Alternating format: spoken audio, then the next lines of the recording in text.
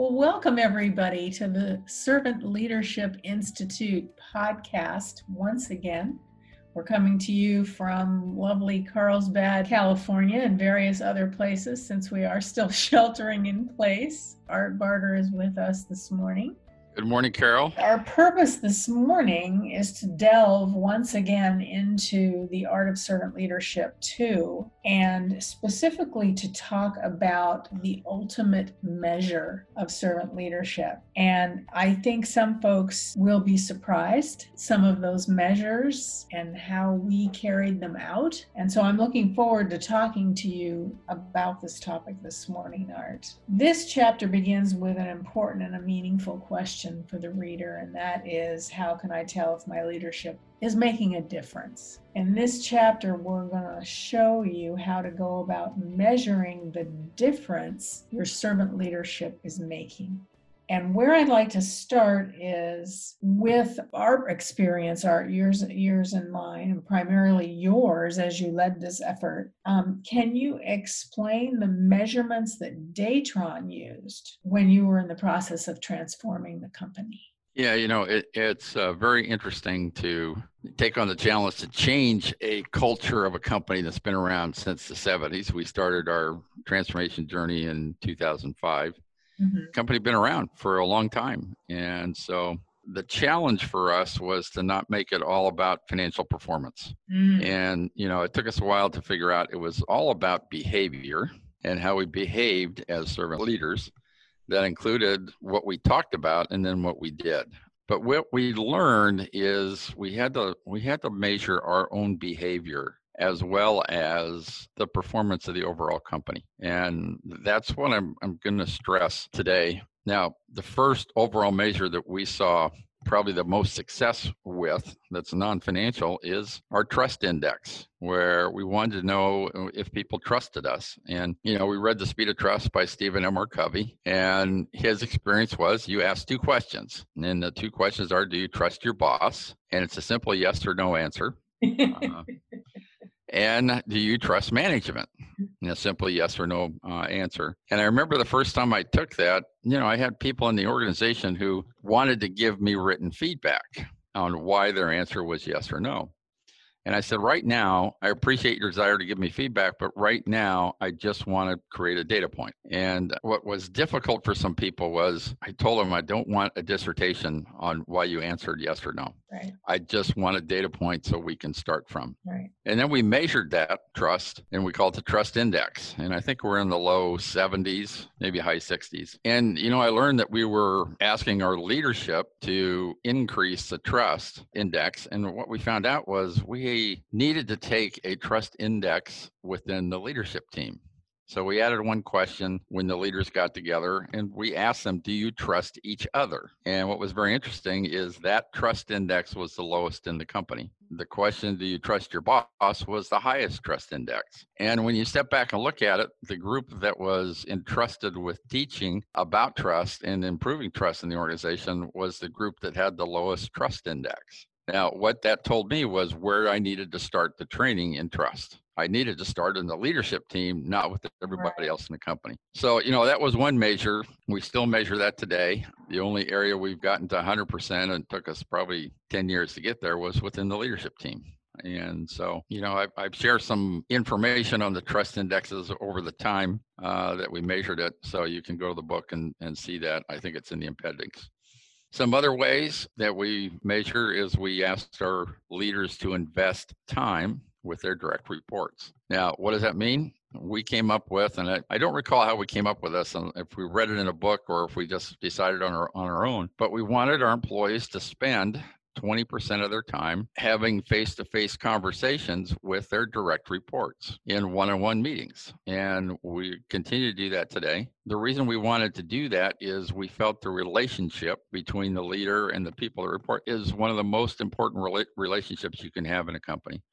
We did a simple survey. I think we used SurveyMonkey, and we asked the leaders to measure themselves and be honest with themselves. Now, I will share with people, we didn't use this as a hammer. Okay, I'm going to repeat that one more time.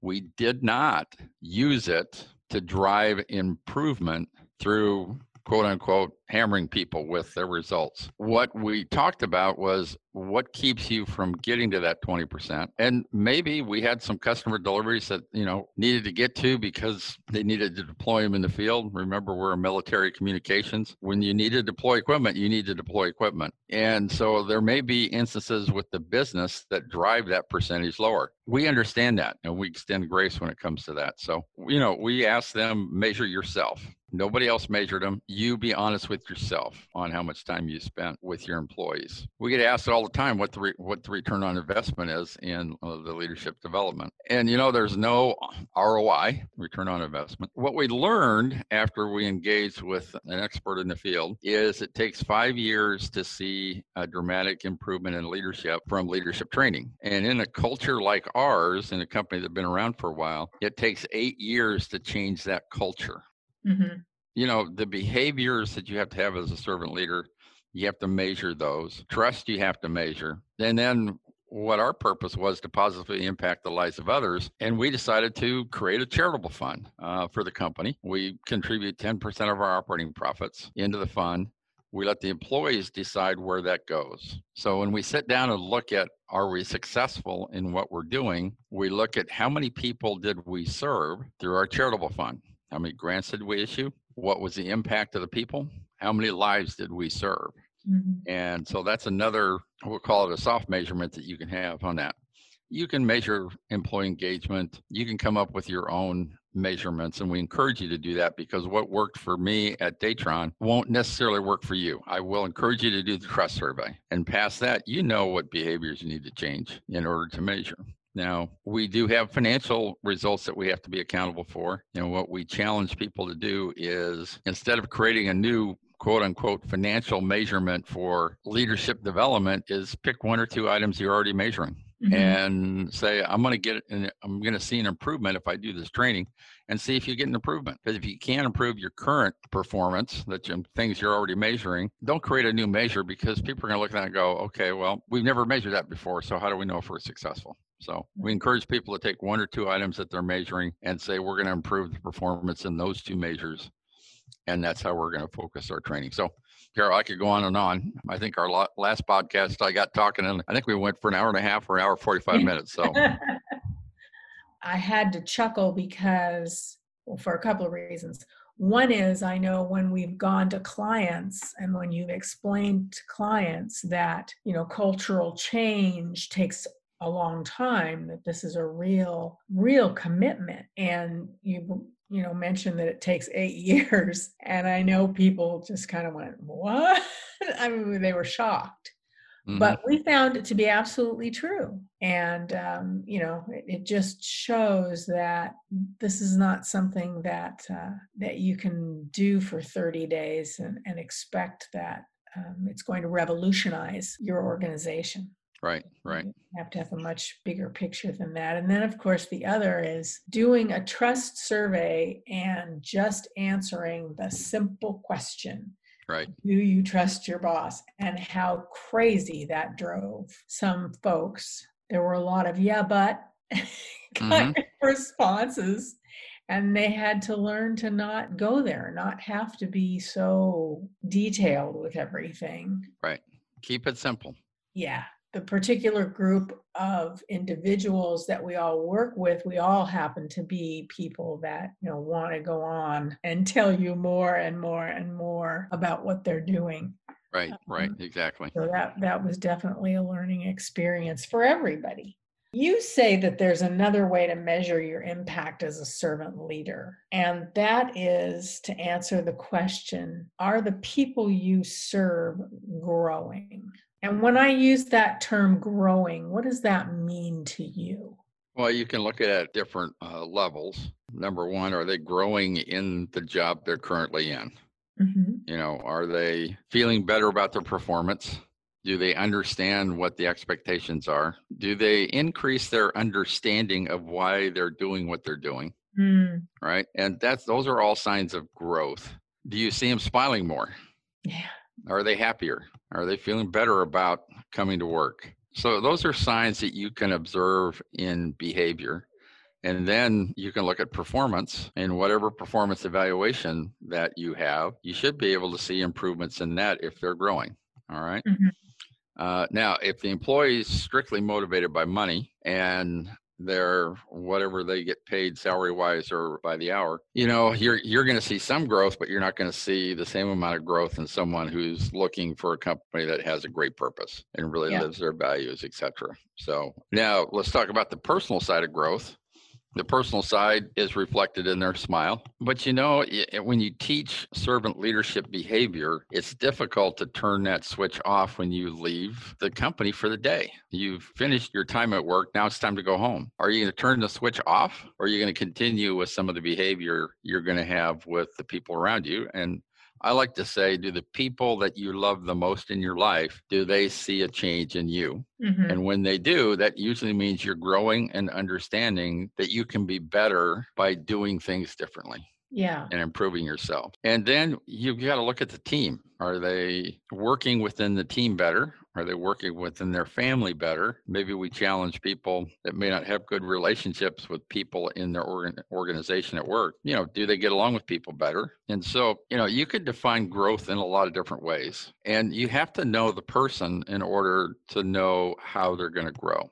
And I will share with you that there are times that, and more often than not, unfortunately, is we find someone in a job that doesn't utilize their gifts because somewhere in their career they decided or was put in a position that doesn't utilize their gifts. So when you help someone utilize what they love to do, you're going to see that person grow beyond your own expectations. And so, do those people that you serve, the people around you, the people you love the most, do you see them growing as individuals and growing in their organizations that they're part of, whether it be at work, at home, family, etc.? Yeah. Well, for most of those folks, and most of us, I guess, in general, came into the working environment needing to have a job, right? Mm-hmm. And it wasn't necessarily what I started out to do, but, it was either, move home with mom or get a job. Or get a job, right? Something completely different. And it opened a door for me, however, to go into a certain area that helped me to grow and learn and later go into management. But I still somehow was able to incorporate some of those skills and gifts that I had. That happens for some people, and for other folks, unfortunately, it never does. Right. But yeah, I think, for a leader to be on the lookout for that kind of thing, do I have somebody who's just not really where they should be? Right. And is there something I can do to help them? Now, I'll warn people, not everybody you serve wants to grow. And at some point in time, you have to respect their decision not to grow. All right. And so you're going to have people who are going to respond to you serving them and helping them, and other people are going to go, hey, I don't even want to go there, so don't bother me. I just want to come to work, earn my paycheck, and go home. And people will mature over time. So if we hire someone who's 22, 23 years old, they get 10, 15 years experience in the workplace. At the end of that 10 or 15 years, they're going to have a different perspective on where they want to grow than they did when they first started with the company. So you got to take that into account as well. Yeah, and I think, you and I have both seen this art where folks are doing a job and, we think maybe they could grow in a certain area and they're really more comfortable. It's like they have a choice, right? You can either stick your neck out and go do something a little different that might be painful as you learn it, or you can stick with, I've done this for the last 10 years and this is how I do it, step 1, 2, 3. And I'm satisfied. Right. And I think, we have to have room for those folks as well, is what I'm hearing you say. Right, exactly. And I think that's really true. And they can certainly achieve great things as their leader. It may hurt a little bit because you know what they're capable of. Right. Sometimes you have to accept that. Right, exactly. So this chapter that we're discussing today talks about succession planning. And succession planning, to me, up until I began this servant leadership journey, was just this very necessary thing. Everybody should have a succession plan. I still think you do need to look at that within your department Mm-hmm. to see, is there somebody there who maybe wants to be me in a few years? But you have a little different set of feelings about succession planning. Can you talk to us about that a little bit? Yeah, I don't believe in succession planning. I think the world changes too fast. Mm-hmm. Technology has gotten so fast that the person you hired 10, 15, 20 years ago may not be the right person to succeed you today. Uh-huh. And, we found this so much in technology. We're on Zoom. Olivia usually hosts this podcast. And for whatever reason, we couldn't do it. So we jumped on my Zoom account. Now I have to record. Okay, well, what button do I push just to record? I'm not the person that should succeed into handling podcasts for SLI. But, more importantly, what we've learned about the younger generation is they look for purpose. They look for companies that live their values. And when they don't see that, they move on. The people who are looking at that generation are saying they're going to stay with the job 2 to 3 years. And then they're going to move on to something better. And I've always said two things. Number one, when people are ready to grow into the next position and you as a company don't have a position to offer them, and you want to let them grow, let them go. Yeah. And celebrate their decision to leave the company for a position they've grown into. If you can't offer them that position, then why should you hold them up? Early in my career, I saw companies promote people until they failed. Mm-hmm. How on earth does that work for anybody? So I look at that. And then the second thing is we don't know when events are going to change. And I'll share a story that's still we're dealing with. And I haven't shared this with Carol that I'm going to share this today, but we have 4 senior leaders at Datron. And one of those is myself. We lost one of those 4 in early April. He passed away unexpectedly. Didn't have anything to do with COVID-19. We had worked together for 15 years. Our families, our kids grew up together. Nobody expected that to happen. And overnight, we lost 25% of our leadership team. So you're going to have unexpected events that happen in life that you can't control. And so you're going to take any succession plan you had in place and you're going to throw it out the window and start from scratch. We're still hurting from that. And I'm not going to launch into a succession plan. The team's not ready for a successor. And, it's a loss that is going to stick with us for a long time. I don't have any idea how that's going to impact the succession plan. All I know is if I had one and involved that individual, it's out the window. And I think we should get tired of throwing succession plans out the window and just focus on serving and developing people into leaders that want to be developed and learn how to be a great leader. And if they succeed you in the company, that's a big plus. If they don't, they don't. So the other thing I'll share with people is when we bought the company back in late 2004, it was important for us to establish an advisory committee. And the reason we established that was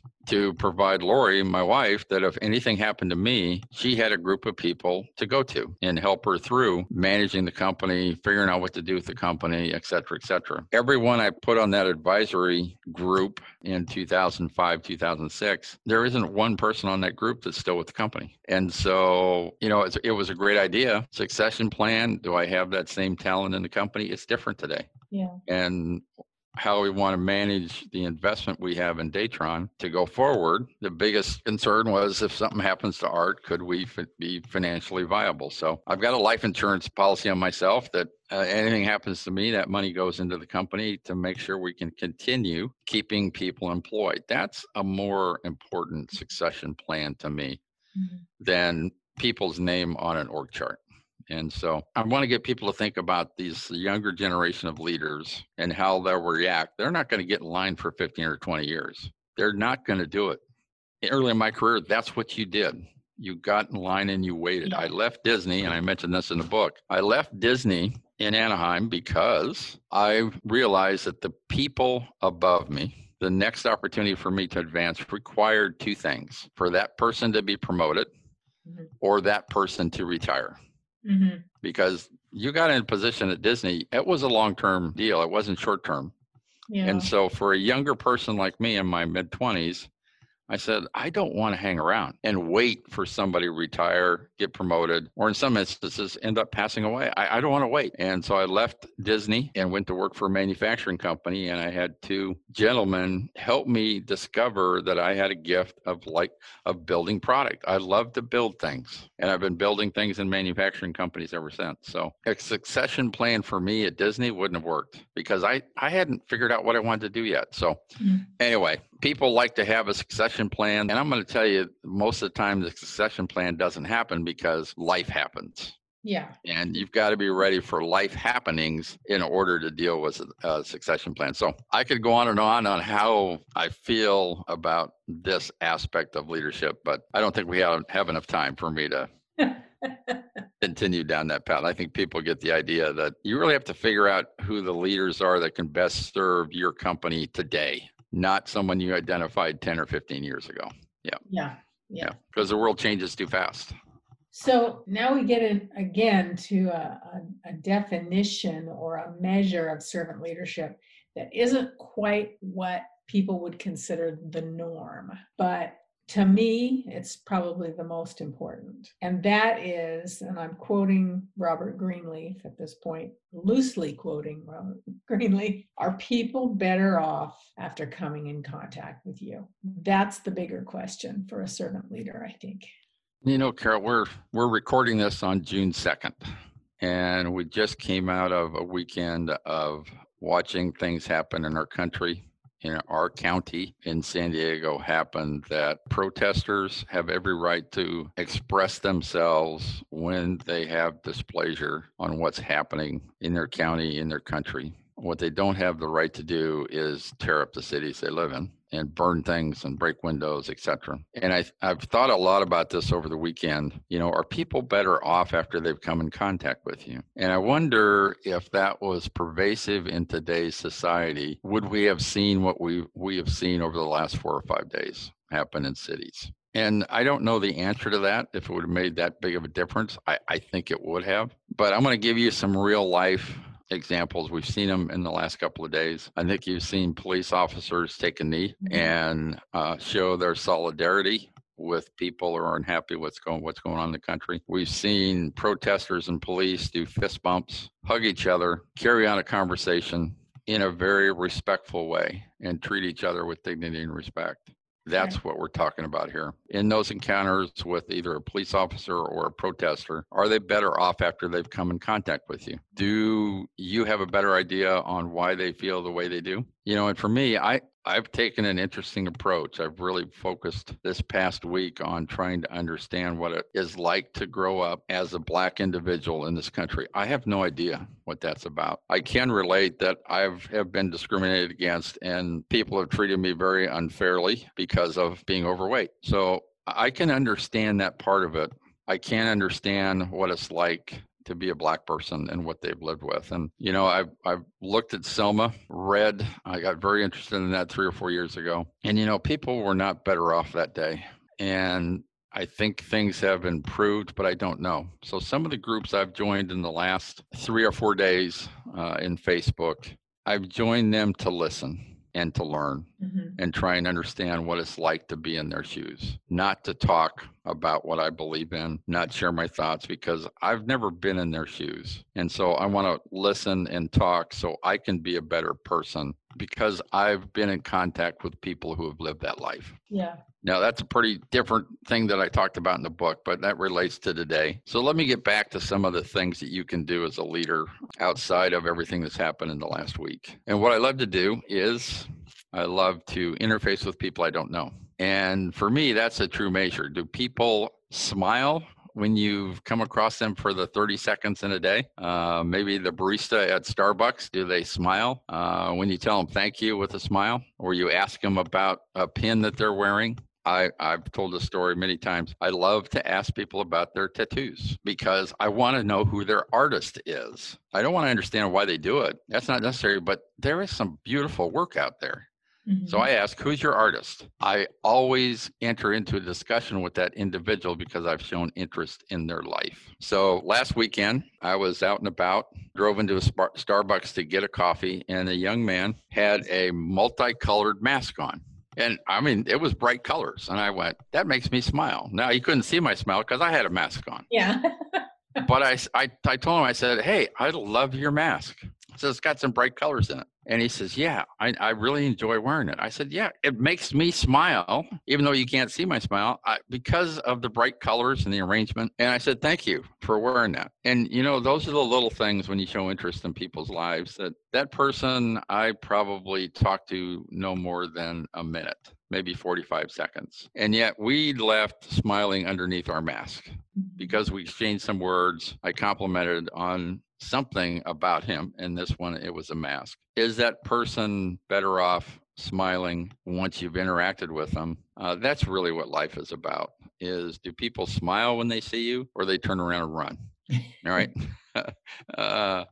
Now, people don't normally turn around and run, but they'll avoid you. For leaders, you know, we talk about doing what you say you're going to do. And if you want to positively impact the life and you want to see people better off, the best way for a leader to do that is do what you say you're going to do, you know, and that's going to work out the best. So, you know, in today's environment, you know, I've had experiences in dealing with people, like I said, ask them about their life. But in today's environment, I'm trying to put myself in other people's shoes and listen and learn, because I know it's going to make me a better person. Yeah. And I think that's what everybody has to do today. They have to listen and learn, and then focus in on the positive things that are happening. The people who are coming together, wanting to make a better country and a better world together. So as you can tell, I've spent some time thinking about this and what impact we can have in the world if we do things right. So, but the question is, for that 30 seconds, 45 seconds, 10 seconds, or 5 minutes, 10 minutes, whatever it is, whoever you interface, whether you know them or not, do you positively impact them? So the next time somebody cuts you off on the road, don't launch into your sign language. Just smile and mouth, hey, have a good day. If somebody cuts you off in the grocery store or bangs your cart or cuts in line, just smile and say, hey, have a great day. And a lot of times it's how we react to negative situations just as much as how we react to positive situations. So anyway, you better move on, Carol, because, you know, I could talk all day on this stuff. Yeah. Well, we're going to stay a little bit close to that subject in our last topic that we talk about. You know, a lot of people, I believe a lot of leaders, a lot of the interest that we have seen in servant leadership over the last 5-6 years is because we know that there are hard results that occur because of servant leadership. Right. Hard dollars, you know, that bottom lines that have been improved, ROI. But I think as we get into that, and the more we know about servant leadership and the more we live it, we come to understand that the soft results are probably more important. So let's just talk, as we conclude today, let's talk a little bit about some of those soft results. Yeah, you know, I keep a file, and it's called Why We Do What We Do. Mm-hmm. And that file is filled with stories. I shared a couple of them in the book. And when I hear stories of how people have been impacted by the way they've been treated at Datron, whether they're still here or not, that's not important to me. What's important to me is, have I impacted that life? Has Datron as a whole impacted that life, not just me? So the stories are very, very important to me. And when people give me that feedback, it's the wind beneath my wings that keeps me flying. And I don't have to know that person. Sometimes I impact someone because they heard me speak and they come back and say, Art, you changed my life. It wasn't me who changed their life. It was them who changed their life. Right? It wasn't me, but the stories are the soft results that I like to see. The people that you help grow, when you see that person grow beyond your own expectations and they really take hold and really start to fly and enjoy life and really go after things that they never thought they could do, that tickles me too, to see people grow beyond what I even thought they could grow. When I get positive feedback, we had a leadership meeting about 4 weeks ago, and we reviewed our quarterly results for the first quarter. Mm-hmm.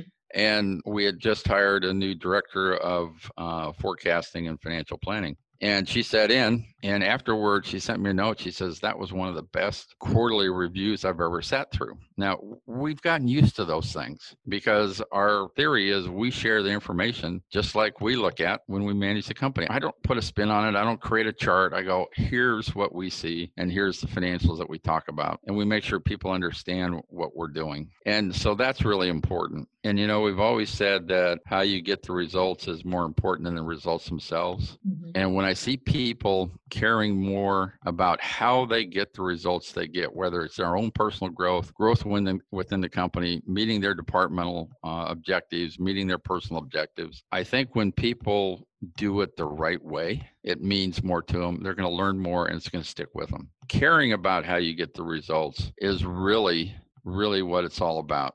Now, if you heard me digging around, I was trying to find a little note I just got from someone in high school. There's a Rising Star program that's put on by the chamber here, and they recognize kids in high schools. And we give away a copy of Farmer Able, and I sign that book. We give it to them for free. I sign that book, and I put their name on it. I address it personally to them and congratulate them for being a rising star and tell them to keep up the great work. And I received a card, and I can't find it right now, but it was, thank you very much for being a sponsor. Thank you so much for the book. I've read it. I really enjoyed it, and I want you to know it changed my life. Now, this is a high school student. Now, I've never met this person, but we were just kind enough to go, hey, I want to participate in the program. I'll give everybody a free book. And we've been doing this for 7-8 years. They recognize students every month. When I get the cards from the high schoolers, it tells me that we've impacted their life by being recognized as a rising star in school. Now, I don't know what the criteria is, but if I can help build up that life, I'll sign 100 books every month. I don't meet that life. I don't know who it is. All I know is I get a thank you card that tells me I've impacted their life. Now, that's the soft result of servant leadership, but it keeps me going and telling me it's not just all about the people around you at work. You can impact lives without even meeting them. And for me, we're helping people grow that we don't even know. Mm-hmm. And people will leave here after being here for 5, 6, 7 years. They've been trained in servant leadership. Your son went to work for a company. He's now an ambassador in servant leadership, Brian, because he's learned something early in his career that he's going to take with him through his entire life. He's going to impact people in that organization because they see a different type of person. So they actually become an ambassador for servant leadership in other companies. We see this over and over again. Popeyes, Cheryl Batchelder, took 8 years to turn around Popeyes into a servant-led organization. They performed so well, they were bought out by Burger King, and Burger King didn't have the same passion for that type of leadership that Cheryl did. And, most of the corporate staff was let go. And, it's sad, but on the other hand, look at all the ambassadors for servant leadership that are now working in other locations, other companies that can actually impact people a different way and maybe start that seed and plant it in other companies and impact the way people lead. And so that's why I get back to succession planning. People have an opportunity to leave the company and you can't provide that same opportunity. Celebrate that they've grown to the point where they can go into a new position and understand that they're going to be a seed that's planted in that organization to maybe turn their leadership around into a different way of leading, to where they care about how they get the results. Think in those terms rather than, I invested all this time and money in developing this person. Right. And being, actually angry and frustrated about that. Yeah. So one of the charities we support over the years, an organization up in Orange County that builds wheelchairs for people in Africa. And they started building wheelchairs for people in Africa that were, because they were either dismembered or didn't have a leg or foot. In some cultures, they were just kind of put in the back room and forgotten about. Right. And this gentleman designed wheelchairs out of a, backyard plastic chair, put some wheels on it, was the first one he came up with. And he delivers wheelchairs into different areas throughout Africa. They don't go assembled, they go in kits. They have people in the community build them. He creates excitement about the program, and then he gives them away for free. And some of the impact stories that I've heard at some of their events where people say, I have a new life. I may not have legs that I can get around on, but now I can go out in town and I'm not an embarrassment to my family because I can't do anything on my own. Yeah. Now, those are stories that stick with you for life and impact you for life.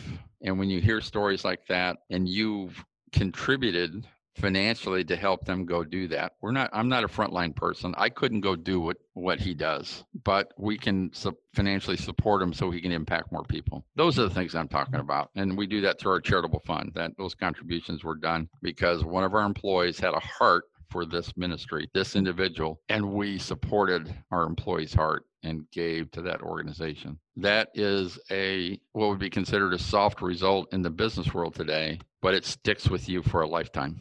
Carol and I can sit and we just do a podcast for like 3 hours on the stories. Yeah. And the fact that I guess what I always carry with me, Art, is that this is a multi-generational deal. It isn't, I gave some money and somebody had a nice meal or something like that. It impacts generation after generation. Right. That's change. You can change. The question is, are you going to change for good? Or are you just going to change for the moment to get something for yourself?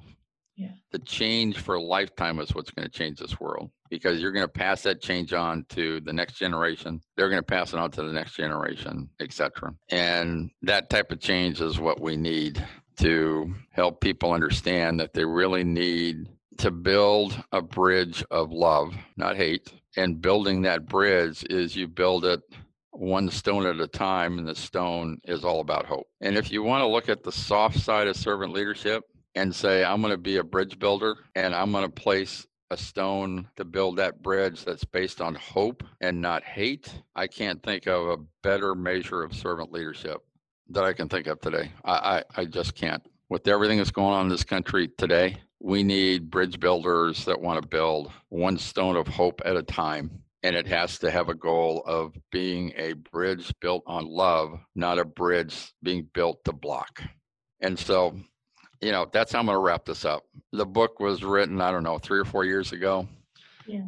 But today's events puts a different light on some of the things. So I've shared with you some of the things that have been on my heart for the last week that I haven't shared with anybody else. Not part of the book, but if you can be a servant that can show up and serve with your heart, based on love and not hate, we can change this world. And that's what it's got to be all about.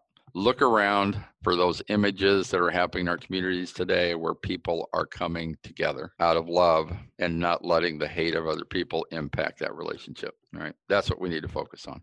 Thank you, everybody, for listening. As always, it is our pleasure to record these shows and have you be able to be a part of them and understand a little bit about why we do what we do and why we're so passionate about it. And so be well, all of you out there. Take care of yourself. And who can you serve today? Right. Just ask yourself that question. As you're walking to the bus stop or the parking lot or going into the Target, who can you serve today? Right. And be well. And be well. Everybody take care. Be well with COVID-19. I'll say keep praying for this country to get back to loving each other instead of hating each other. So take care, everybody. It's been great spending time with you. Carol, thanks again for being a great moderator and asking some deep questions. So I appreciate that. Thank you. All right, everybody. Take care. Bye, everybody.